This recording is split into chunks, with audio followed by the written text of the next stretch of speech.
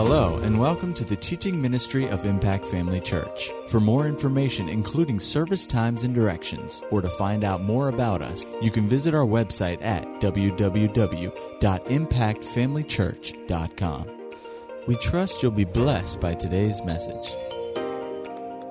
Sunday night, I introduced this subject, testing the supernatural, and I'm still trying to figure out a title for it, but along these lines. You know, when you start talking about the supernatural, to people in the world, and to Christians even who don't know the Bible very well, they think of the supernatural. You know, you think about, things that go bump in the night, and weird noises in your house and, stuff flying around, that sort of thing, And that's not what the Bible's talking about. It's not what we're talking about the supernatural. Now, there are people who don't believe in any really supernatural occurrences in Christianity. But you'd have to really be a denier of the entire Word of God to not see that God has always moved among His people beyond the natural realm, beyond what's just ordinary occurrences of life. He has always intervened in marvelous, miraculous ways, stunning ways, signs, wonders. And it wasn't just in the Old Testament. It wasn't just when Moses, led the children of Israel through the Red Sea, all the way through the Old Testament. The prophets, they were always ministering by supernatural power. Of course, Jesus was the consummate miracle worker. And in the book of Acts, the Acts of the Apostles, as it's called, really not the Acts of the Apostles, it's the Acts of the Holy Spirit through the apostles and others. Mostly the apostles, but others as well. And so the Holy Spirit acts. He does some things. Are y'all out there tonight? He's God is real. He's a real person. If you had a dummy sitting in your house, you wouldn't expect much out of him. You wouldn't get offended if he didn't do anything because he's a dummy. He doesn't do anything. God's not a dummy. God is a real person, and He acts and He thinks and He manifests Himself and He does things, and He's the Almighty God. So you can expect Him to do almighty things beyond the ordinary. Amen. We see it all through the Bible. So, don't let the word supernatural scare you. There is a deeper life in Christ. It's not the delusional life. It's the deeper life. It's not the delirious life. It's the deeper life. And it's the supernatural, like I said Sunday, I think, not the spooky natural, the supernatural. And so, but because of that, we need to test things to see what things are valid and what things are not valid. Because in the time in which we live, it's been spoken of in the scriptures that in the last days, there will be false apostles and false Christ and false prophets and so forth. There'll be a lot of signs and wonders. That's one of the things that characterizes the end times is lying signs and wonders. There will be a lot of things that as Christians we need to know what's true and what's not true. And not to be afraid of the true, but also not be afraid of judging things. It's not unspiritual to discern, test, and try supernatural occurrences, whether they're in your life or in somebody else's life that's presented to you. Doesn't mean that you deny God's power to question things. Just questioning things, that's good. And we saw that. We saw, with apostles over in Revelation chapter 2, the church at Ephesus, Jesus commended them for trying, testing, judging apostles. There were a lot of apostles in the early church, false apostles, and Ephesians was like a magnet for false apostles. And Jesus, whenever he gave those letters, those messages to the seven churches, the first one was Ephesus, and He commended them for trying and testing those who said they were apostles, but they weren't. Amen. And I really just don't want to spend a lot of time on apostles, because the same thing's true about prophets or any ministry gift. They need to be tested to see if they are what they are. And so let's go a little bit further. Go to Revelation chapter 2 before we move off of testing these ministries. Go to Revelation chapter 2 and let's read it again. There's something else here I think the Lord wants us to see. Didn't bring out on Sunday night. Revelation chapter 2, verse 1, to the angel or to the messenger of the churches of the church of Ephesus write, these things says he who holds the 7 stars in his right hand, who walks in the midst of the 7 golden lampstands. Well, that's talking about Jesus.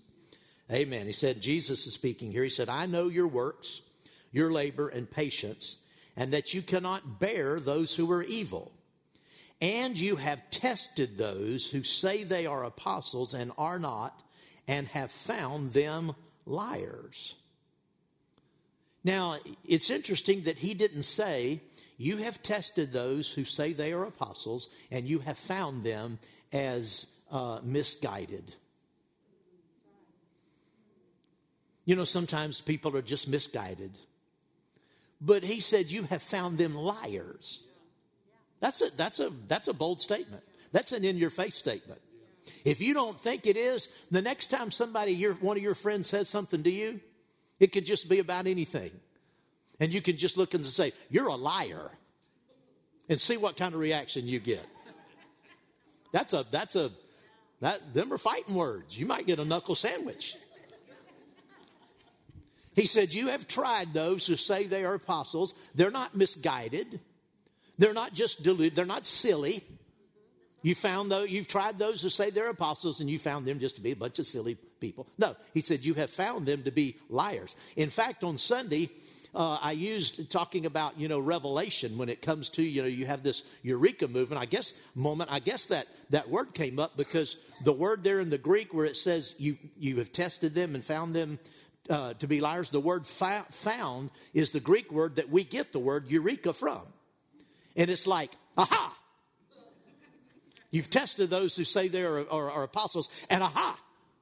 They aren't. And you found them. Liars. Serious stuff. It is not a small thing to falsely call. It's not a small thing when someone falsely calls themselves an apostle. It's not a harmless delusion. It is a significant spiritual delusion, and it results from yielding to religious spirits. That's what's behind those things. Amen. In all of my 40 plus years of ministry, every time I have met or had any interaction with false apostles or false prophets, invariably their purpose is to deceive. Their purpose is recognition. Remember what Paul, turn over to 2 Corinthians again, chapter 11. Remember what he said about the false apostles there in 2 Corinthians 11? He said, but in verse 12 he said, but what I do, I will continue to do, that I may cut off the opportunity from those who desire an opportunity to be regarded just as we are in the things of which they boast. He said, what I'm teaching you, what I'm saying, what I'm doing, I'm going to keep on doing it.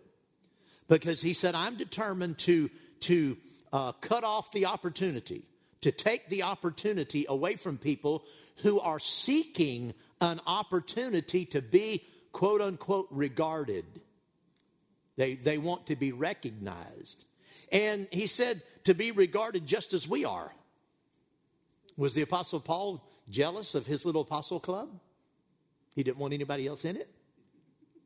No, to be regarded as an apostle by people if you're a real apostle, people you're ministering to, or if you're a fake apostle, people you're trying to delude, the whole purpose is to get into their lives. And in all of my 40 plus years of ministry, every false apostle or prophet I've ever encountered or heard about, they're always looking for access into someone's life. In other words, I've never known a false apostle to just come to church, just find himself a church somewhere and come and bring his Bible and his notes and just listen to the pastor and take notes. That's not what they're there for, ever. They're not there to be an ordinary Christian. They're not there to learn, to just be a part of a church. They're there to gain influence. Like I said, we've had a few over the years who've shown up in our church. And, I don't give them any place. Now, I usually don't call them out unless they act out. But I found that they come a few services and they perceive that there is no access here. There is no place for them to gain a stronghold in this church. And they, of their own accord, they drift in and they drift on. But they're looking for a place to gain access. They want to intimidate and manipulate gullible people. Remember the scripture over in 2 Timothy? They creep into households, house churches, and lead captive gullible people. Amen? And undiscerning people. And unfortunately, there are a lot of people and a lot of congregations around like that. Amen. I told you about the so-called apostle that started attending here a few months back, earlier this year. He came a few services over a period of about, 5-6 weeks, maybe 2 months, just in and out every now and then, only on Sunday mornings, I think. Sat back about where Larry and Helen are sitting back there. It wasn't them. And, and he claimed to be an apostle. And, and so it doesn't take, these days, everybody's on the internet. All these fake ministers, they've got their websites and they've got their, things where they can pretend to be somebody. So I went on the man's internet, site or one of the organizations he was with or anywhere. Anyway, he was there. And they're trying to get into churches. Why? Because they want to get a stronghold in the church so they can begin to control people. Every single time. Like I said, no one claims to be an apostle. No fake apostle claims to be an apostle and just comes to church and doesn't do anything with it. No, he's got an agenda. Same thing with false prophets, same thing. They're looking for control of people. They're looking for control of churches. And they're looking for the money. It's hard to really say which one is the top. They're wanting to control people. They're wanting to control churches so they can get to everybody's money. It's for personal gain. And they want the glory associated with it. They want to, like Paul said, they want to be regarded like we are. They want to be looked up to like we are. And it's, the same is true, like I said, concerning false prophets or false pastors or false evangelists or teachers. The same thing. It's not an insignificant thing to claim to have a ministry office, to be in a ministry office that you're not in. That is not okay. It's a serious thing because, like I said, it's not just like somebody that wanders around town and believes he's, Napoleon Bonaparte, and alive from the dead. There are those people in town. And everybody just kind of goes to the other side, sidewalk, across the street, get around and they just mutter to themselves, People who claim to be people who are false prophets and false apostles and so forth, they're not like that. They're looking for trouble. Amen. Well, since we're on this subject, since we're on the subject of testing, what are the signs? How can you test an apostle to find out if he's legitimate or not? First of all, there are apostles today. A large portion of the church today doesn't believe that there are any apostles. They believe that there were 12 apostles. Judas got thrown out. Matthias was counted in his place. So there was originally 12, then one lost, and another one added in. But those 12 or 13 apostles were the only ones, because you'll hear things about, after the day of apostles, when the day of apostles passed away. Well, the day of apostles has never passed away. In 1 Corinthians chapter 12, you know this, you don't have to turn there, but 1 Corinthians chapter 12, verse 28 says, and God has set these in the church, first apostles. Well, no place does it say that he removed them from the church. He set and ordained apostles in the church. And in Ephesians chapter 4, it says that when Jesus ascended on high, he led captivity captive and gave gifts unto men. And he gave some to be apostles, some prophets, some evangelists, some pastors and teachers, for the equipping of the saints, for the work of the ministry, for the edifying or the building up of the body of Christ, till we all come to the unity of the faith and to the knowledge of the Lord Jesus Christ, till we all come to a place where we're grown up, till the church goes to maturity. Well, the church isn't there yet. And so we still need all of these ministries. So yes, there are apostles in the church today. There are 4 classes of apostles spoken of in the Bible or identified in the Bible. Only one class of apostle is still operating, in the earth among people today, and I'll show you that. First of all, in Hebrews chapter 3, verse 1, it talks about Jesus being the apostle of our faith, the apostle and high priest of our faith. So Jesus is an apostle. Look it up, Hebrews 3, verse 1. Jesus is the apostle and high priest of our confession of faith. Well, I think everybody would agree that Jesus stands in a class by himself. There's nobody else in that class of apostles but Jesus. And then turn to Revelation 21. Revelation 21. And look at verse number 14. Now the wall of the city, this is the New Jerusalem. The wall of the city had 12 foundations, and on them were the names of the 12 apostles of the Lamb. There's a classification of apostles known as the apostles of the Lamb. Those were and you remember already referred to it, but in Acts chapter 1, remember Judas, he was one of the original 12, but he fell from his office. And so they appointed a Matthias to take his place. And what was the criteria? They said, we have to find someone who walked with us from the very beginning of Jesus' ministry until the time, and saw all that he did. Saw everything he did from the time he entered his ministry until the time he was called away. They had to be eyewitnesses. The 12 apostles of the Lamb had to be eyewitnesses to the full ministry, earthly ministry of Jesus. Well, all of those guys are gone. So nobody can be in that classification of apostles today. Then the third classification are what we call foundational apostles. Turn over to Ephesians, the second chapter, Ephesians chapter 2. Here's where we get that expression, foundational apostles.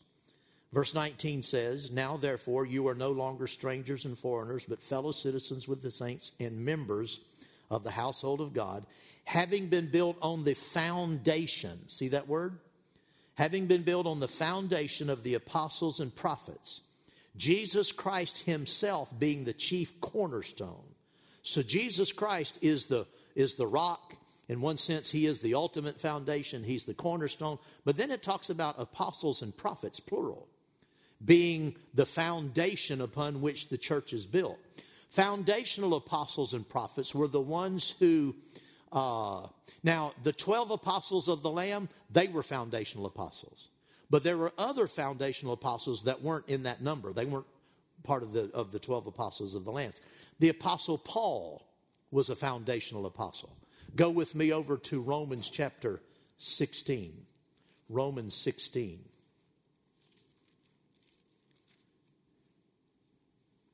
Verse number 25. "Now to him who was able to establish you according to my gospel." Even now, I've read that so many times in my life, I can't even tell how many times I've read that. But every time I read that goes, whew, that's pretty bold. For somebody who's not Jesus to say my gospel. But to him, talking about God, who is able to establish you according to my gospel and the preaching of Jesus Christ, according to the revelation of the mystery kept secret since the world began, but now made manifest, and by the prophetic scriptures made known to all nations, according to the commandment of the everlasting God, for obedience to the faith. Now, here when he's talking about the prophetic scriptures, he's talking about the epistles. He's talking about the epistles that he and some others God used to pen, and he calls them scripture. And in Ephesians, this is in Romans, go over to Ephesians and look at chapter 3. Ephesians 3, verse 1, for this reason I, Paul, the prisoner of Christ Jesus for you Gentiles, if indeed you have heard of the dispensation or the stewardship of the grace of God which was given to me for you, how that by revelation he made known to me the mystery, as I have briefly written already, by which when you read, you may understand my knowledge in the mystery of Christ. He said there was a dispensation of the grace of God, a stewardship of the grace of God that was given to Paul for the church. He said how that by revelation he made known to me the mystery. If you drop down to verse 5, which in other ages was not made known to the sons of men, as it has now been revealed by the Spirit to his holy apostles and prophets. So that third classification of apostles, and would also apply to prophets, are foundational apostles and prophets. Their words had the force of Scripture. And like I said, some of the 12 apostles of the Lamb, they wrote scriptures as well. They were all foundational apostles. But Paul was not one of the 12. So those first three categories of apostles don't exist anymore. Because there are apostles in the church today, but their voice isn't the same voice as these others. Their words don't have the force of Scripture. They may be speaking by the Spirit. I mean, they should be. If they're apostles and prophets, they should be speaking by the Spirit. But we don't record what they say and call it Scripture. It's not on the same level. It doesn't have the same authority. But so we have non-foundational apostles today. And we think about the Apostle Paul, the Apostle Peter, and John. Barnabas was called an apostle in the New Testament. Apollos was called an apostle. Timothy and Silas were called apostles. And there were a few others. So we do have apostles today, but they're just not on the same level as all of the others before us. So what is an apostle? The Greek word is apostolos. And it literally means a sent one, a messenger, a commissioned one. One sent out as a delegate or representative, an envoy. An envoy is the way you pronounce that. An envoy, a commissioned representative of a congregation could be referred to as an apostle. This term was also used in the secular Greek. And in reference to commissioned messengers or ambassadors sent out. So the word was used before it was used in the Bible. It was used in secular Greek. There are examples of apostles of Zeus. The Greek, religion, Greek gods. So the word means someone who is especially commissioned. If you send somebody to the grocery store for a loaf of bread, they're not an apostle, even though they were sent. But if they're sent out by God with a commission, that's the definition of an apostle. But just the definition alone doesn't prove anything. The Apostle Paul talked about the signs of an apostle. You were there in 2 Corinthians chapter 12. Go back to 1 Corinthians chapter 12. 1 Corinthians chapter 12. And let's look at, I think that's 2 Corinthians 12.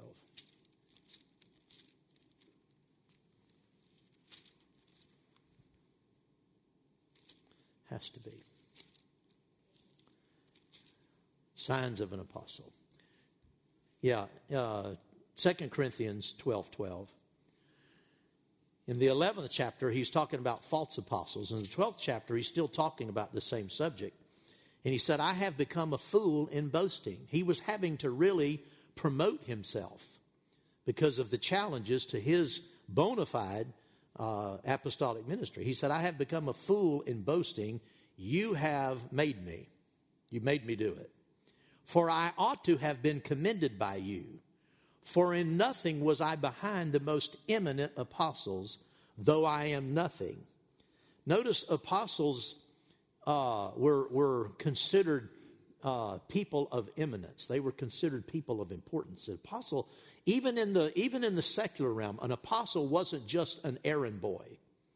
Even in secular, an apostle was an official envoy, a commissioned person to go with some particular, conduct some kind of business, important business. He said in verse 12, truly the signs of an apostle were accomplished among you with all perseverance in signs and wonders and mighty deeds. So right there you can see that the apostolic ministry, people can claim to be an apostle, but where are the signs, wonders, and mighty deeds? Most of these people who claim to be somebody, whenever you question them, all they have is a bunch of stories that can't be backed up. I remember the man that came in the early years of our church and claimed to be a prophet. And I was invited to go hear him one night at a church member's house. And he had all of these stories he told of all of these things that had happened. But there weren't any, he didn't talk about healings or signs and wonders. He talked about judgment, about all of these judgments that he conferred on churches who didn't follow his ministry, who didn't accept him. I mean, I sat there for half an hour and listened to him. It was in somebody's living room, wasn't my living room, I'm just sitting there. And I knew right away the guy was a quack. But he was a dangerous quack because he claimed to be a prophet. And he was trying to delude members of my church. And so I sat there kind of on the edge of my seat, and acted really like I'm really taking in what he said. I'm really falling for this. I'm trying to, give him more rope for his hanging, And he told about he had gone to this church, to such and such church. And the pastor didn't receive his ministry. And so he left and dusted off his feet, and the dust off of his feet, as a sign, left. And the next week, that church burnt to the ground. Burned to the ground. He talked about another pastor, another church, or somebody else, another group. They didn't receive his ministry. And the man's wife was killed in an automobile accident just shortly thereafter. Somebody else, something happened to their kids. It was just a whole litany of threats. He was threatening me. It was veiled threats. He was really trying to intimidate me and scare me into, submitting to his ministry. What he wanted to do, his next step was to get himself in this church, take up residence here and start prophesying over people and bewitching people, and that's of the devil. And so finally, I'd been listening all this time, and I guess he got tired of talking. Finally, he said, well, Pastor Anderson, I don't even know if he called me pastor. I don't remember that part. But he said, well, I haven't heard anything from you. Have you got anything to say? And I had been drinking iced tea, and I really had to go to the bathroom really bad. And I said, well, excuse me just a minute. Let me run to the restroom. So I went to the restroom. I came back out, and so every eye is on me. The room gets silent, And I said, well, first of all, I said, because he claimed to be like Jeremiah. He was a prophet to the nations. I said, well, first of all, you're not a prophet to the nations. You're not a prophet at all. You're a false prophet. And then I thought I would be funny, but it didn't go over very big. I said, really, you're a non-profit organization. I had heard John Osteen say that one time, and I thought it was funny. Wasn't funny that night, but I said, you're not a prophet. You're not a prophet to the nations. You're not a prophet at all. You're a false prophet, and you've come here to beguile these people. And through thinly veiled threats and intimidation, you're trying to coerce me into acknowledging your ministry, which I do not acknowledge.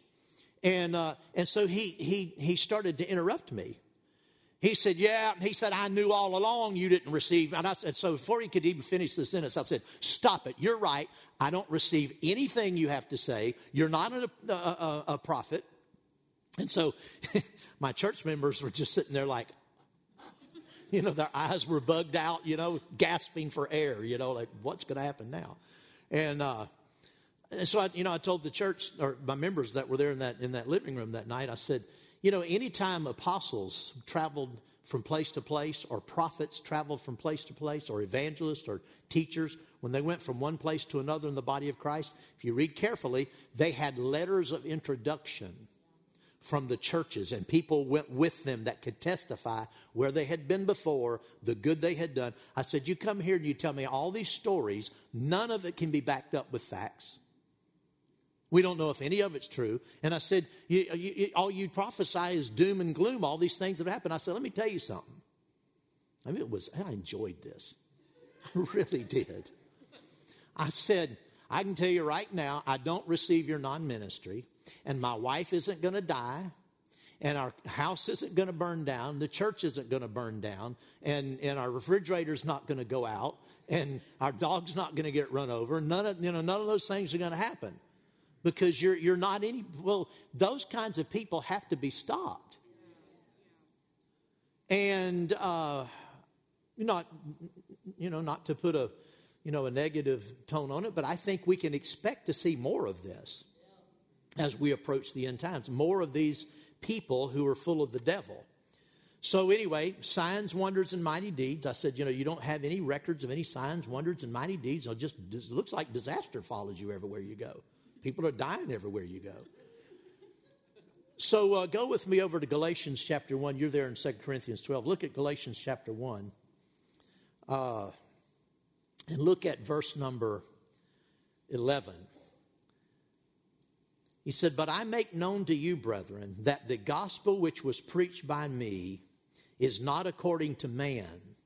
For I neither received it from man, nor was I taught it, but it came through the revelation of Jesus Christ. That's one of the foremost signs of an apostle, is a deep personal experience with the Lord. Something beyond the ordinary. We all should have a relationship with the Lord. It should be deep and personal. But this is something beyond the ordinary. Go with me to Acts chapter 9. Let's just look at a few of these verses. Acts 9, and look at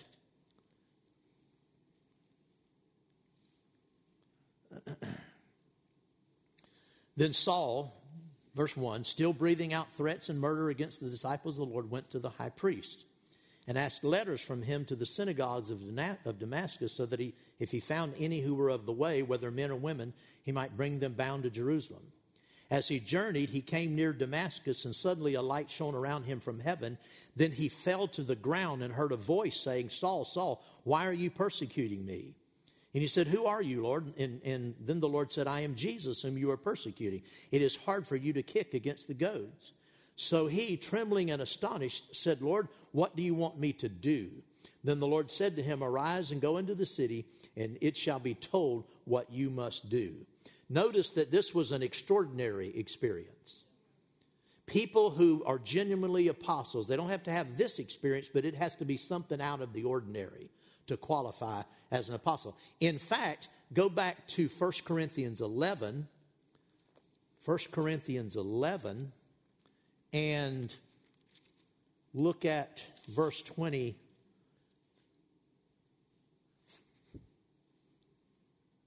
No, that's not it. Go to chapter 9. Go to chapter 9. 1 Corinthians 9. Yeah. Verse 9, chapter 9, verse number 1. Am I not an apostle? Am I not free? Now notice the next question. Have I not seen Jesus Christ our Lord?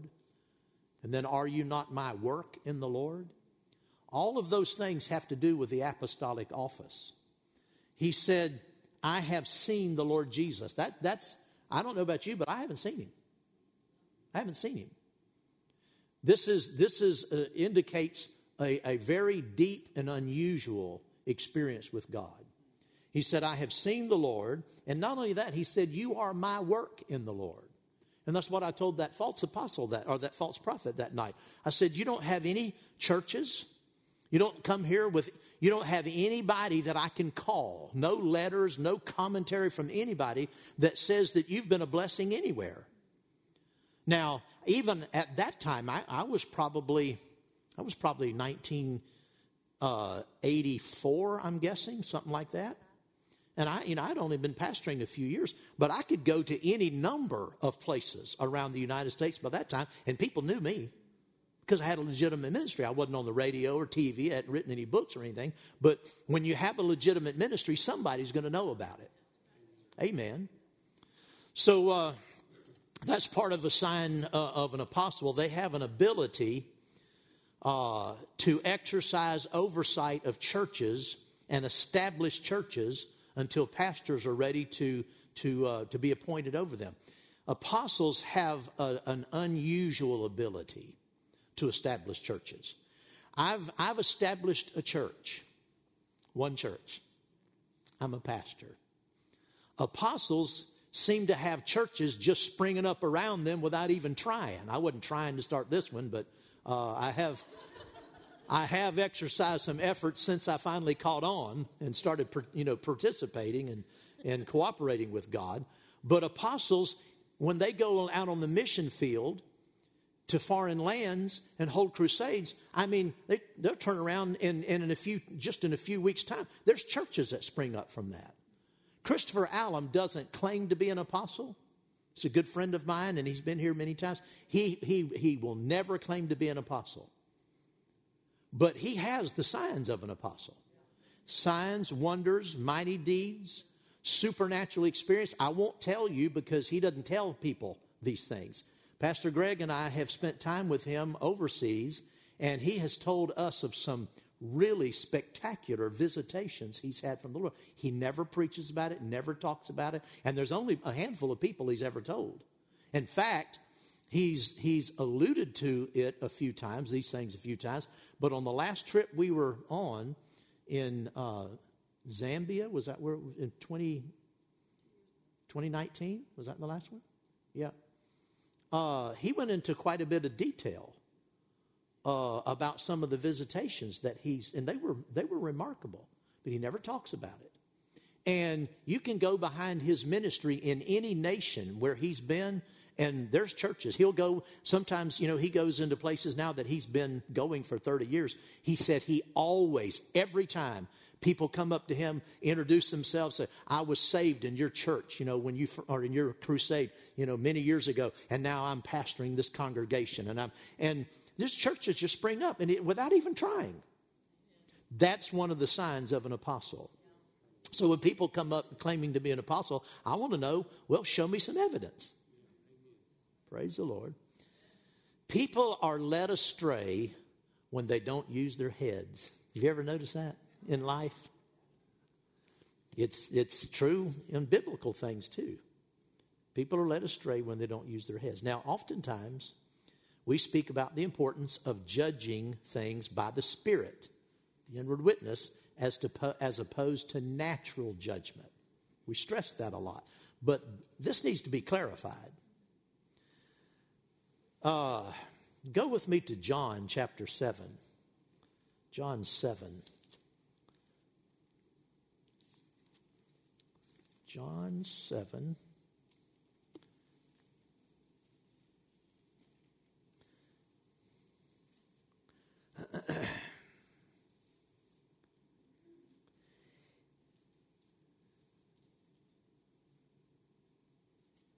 Let's start,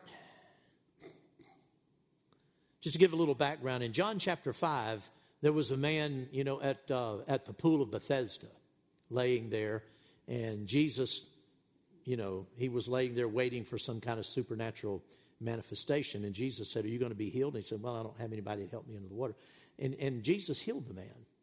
Well, that created a lot of stir. And because of that, the Bible says, go back to John chapter 4, it said the religious leaders wanted to kill Jesus because of it. Okay?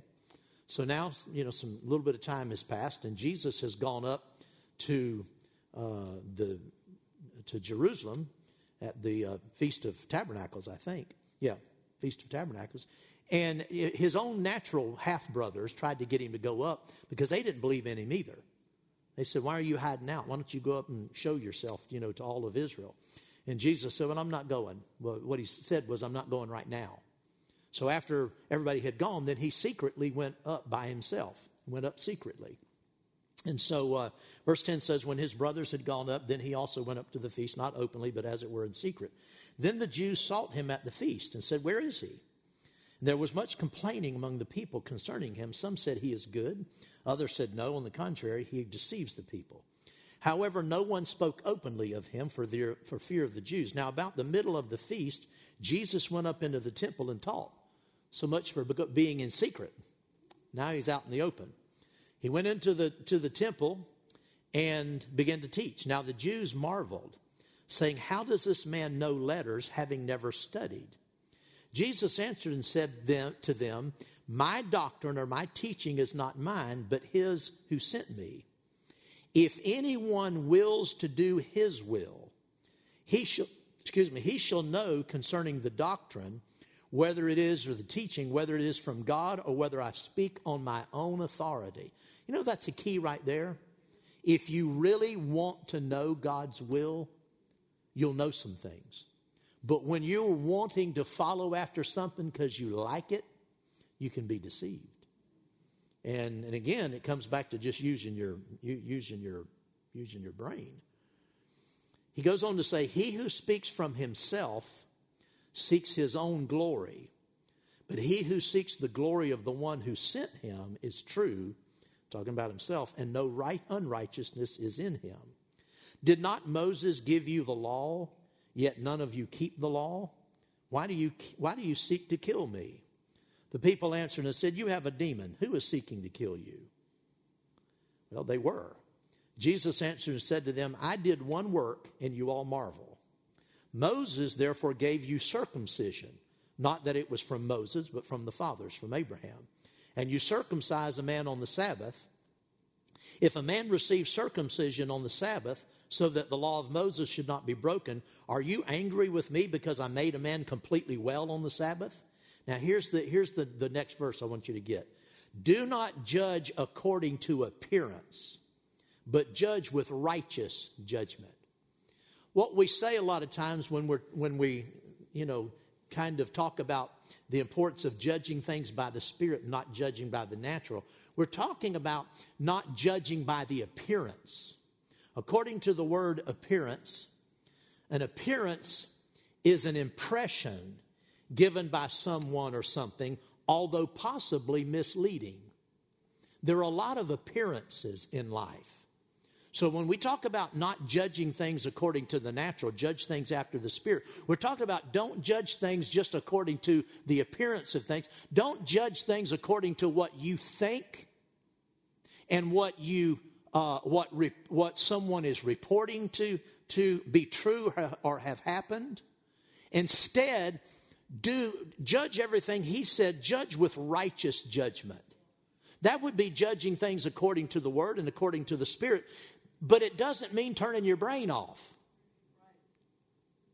It's been said of charismatics over the years that sometimes charismatics check their brains at the door when they come into church. That should not be the case. God gave us a brain. Most of us still have it. And we should be using common sense and not being led aside with things. If something doesn't sound right or look right or feel right, examine your heart to see if your reaction is based upon the Word and Spirit leading you, or is it upon some natural inclination or some natural bias that you have. So that's what he's talking about judging by the appearance. A lot of times we judge things by some natural bias we have, something we've heard, something somebody said, and we just have an opinion. But he's saying, look to the Word. Righteous judgment looks to the Word, and it looks to the inward witness, the Spirit on the inside. So, consider the source of your reaction. When things happen that you question, why do you question it? We should all supernatural manifestations, we should question.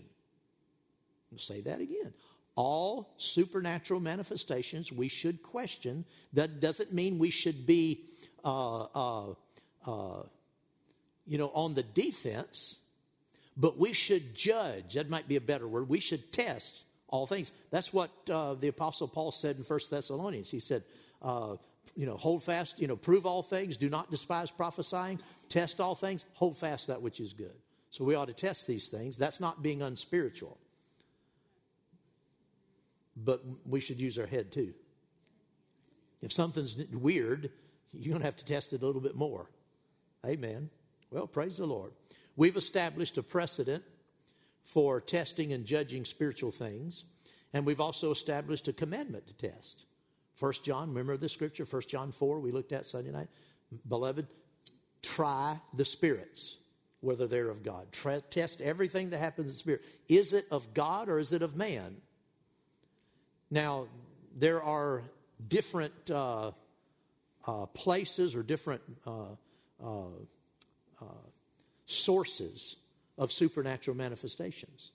They can come from God. They can just come from the flesh, something put on, or they can come from the enemy. And so we need to judge. There's a series of questions we can ask. The first one, and I've got a little bit of time tonight. I'll start on that tonight. The first question that we should ask. Now, this is concerning any manifestation you have, any spiritual occurrence, whether it's a dream or a vision. Not that you have a lot of dreams and visions. Okay, that's not common.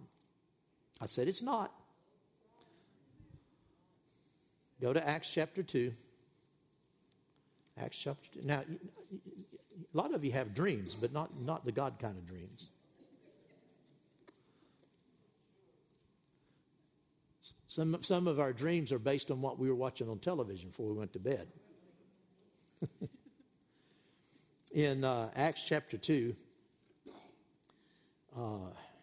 verse 14, Peter, standing up with the 11, raised his voice and said to them, Men of Judea and all who dwell in Jerusalem, let this be known to you and heed my words. For these are not drunk as you suppose, seeing it is only the third hour of the day. But this is what was spoken by the prophet Joel.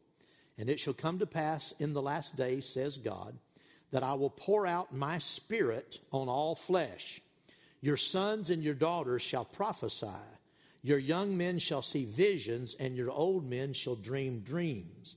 And on my men servants and on my maid servants I will pour out my spirit in those days, and they shall prophesy. Now, if you just look at this passage, and don't look at anything else, just look at this passage, it would appear that dreams and visions should be as common as speaking in tongues and prophesying. Now, we know that speaking in tongues is very common. In fact, and the Spirit being poured out on sons and daughters and so forth. The Spirit is being poured out widely today on all flesh. That's what's going on in the New Testament era. God is pouring His Spirit out. People are being born again, and He's pouring His Spirit on them. And that's for everybody. But if you just read this, you say, well, He's pouring His Spirit out on everybody. And people are prophesying, and we're told to covet to prophesy. And part of that is tongues and interpretation equals prophecy. All of that should be very common. Then it should be very common that we would have dreams and visions. The problem is you have to interpret the Bible with the Bible. And you see in the Bible, you see in the book of Acts, and you see in the epistles that people, every time the Spirit was poured out, people spoke with tongues and or prophesied. And they were encouraged to covet the gift of prophecy. And the church at Corinth is one of the best examples. We have more insight into the daily workings of the Spirit in a church in Corinth. And they had all kinds of vocal gifts. It was going on all the time. Nothing is mentioned in 1 Corinthians or any of the other places about them having dreams and visions. You don't see it in the epistles. We'll say, well, Pastor, is it not so? Oh, no. What it said here is true, but you have to interpret it in line with the history that's given. And the history shows us that dreams from God, visions and so forth that are of divine origin, they don't happen very often. They don't. They didn't happen every day. You read the book of Acts and you read about some of these things and you think, if you just sit down and read it real fast, you think, whoa, this stuff was happening all the time. You don't realize the book of Acts spans 30 years. So even the supernatural occurrences you find in the book of Acts didn't happen to most people. They mostly happened to special people. Dreams, visions, angelic visitations. They all of the occasions, every single one of them, they happened to special people who had been given a special assignment. They had been raised up and given a special ministry, a special purpose, and they all had to do with establishing some aspect of gospel ministry, of getting the gospel out. We'll look at them next time. But every single one of them, they weren't, it wasn't just, Susie having a dream and then interpreting her dream, and it meant this, that, and the other, and that happening all that. That did not happen in the New Testament. It didn't. We'll look at all the examples next week, and you'll see that it happened to people who were uniquely and specially called for a significant contribution to the gospel. We'll look at Mary. An angel showed up. I would think Mary was a pretty singularly important person. She had a very important assignment. Joseph, her betrothed husband, that in the middle of the night, he had a dream. An angel warning him to take the child. Well, that was a very important dream. It wasn't about what he was going to be, what kind of cabinet he was going to be building the next day, whether to use plywood or CDX or something else, or plastic. It was something important. You go through every single one of those. They were people with special ministries, special purpose, and it had to do with establishing the gospel.